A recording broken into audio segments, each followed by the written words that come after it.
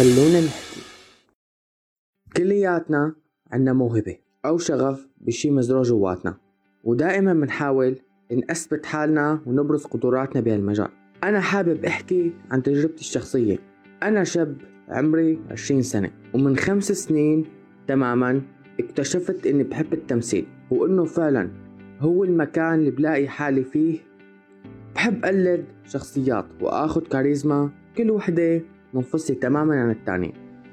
بحب أقلد أصوات تانية، وعدا عن ذلك بنبسط بهالمجال وسجلت دورات وحاولت كتير أتعلم. بس كانت دائما مشكلتي الكبيرة بمحيطي. الأشخاص اللي حوالي دائما بشدوني لتحت بدل ما يرفعوني لفوق. إنه لهالدرجة أنا عاطل أو منبوذ مثلا، شو فيها لو نترك كل شخص يغني على سجيته، ورب العالمين راسم طريق كل واحد ومحدد مكانه. أنا مو طالع لوم حدا، أنا بس بدي أوصل رسالة إنه يا جماعة اتركوا كل حدا بحاله، ما دام الموضوع لا فيه ضرر ولا أذى. يمكن أنا ما أصير ممثل، ويمكن هاد مو مجال عملي بالمستقبل، بس أنا نوعا ما بعرف مثل، مبسوط بهالشي، خلص راضي حالي ومرتاح. واللي مثلي كتار بمجالاتهم. فمعلش يا جماعة، معلش خلونا نستغني عن ظاهرة التنمر، وإذا ما فيك تكون مساعد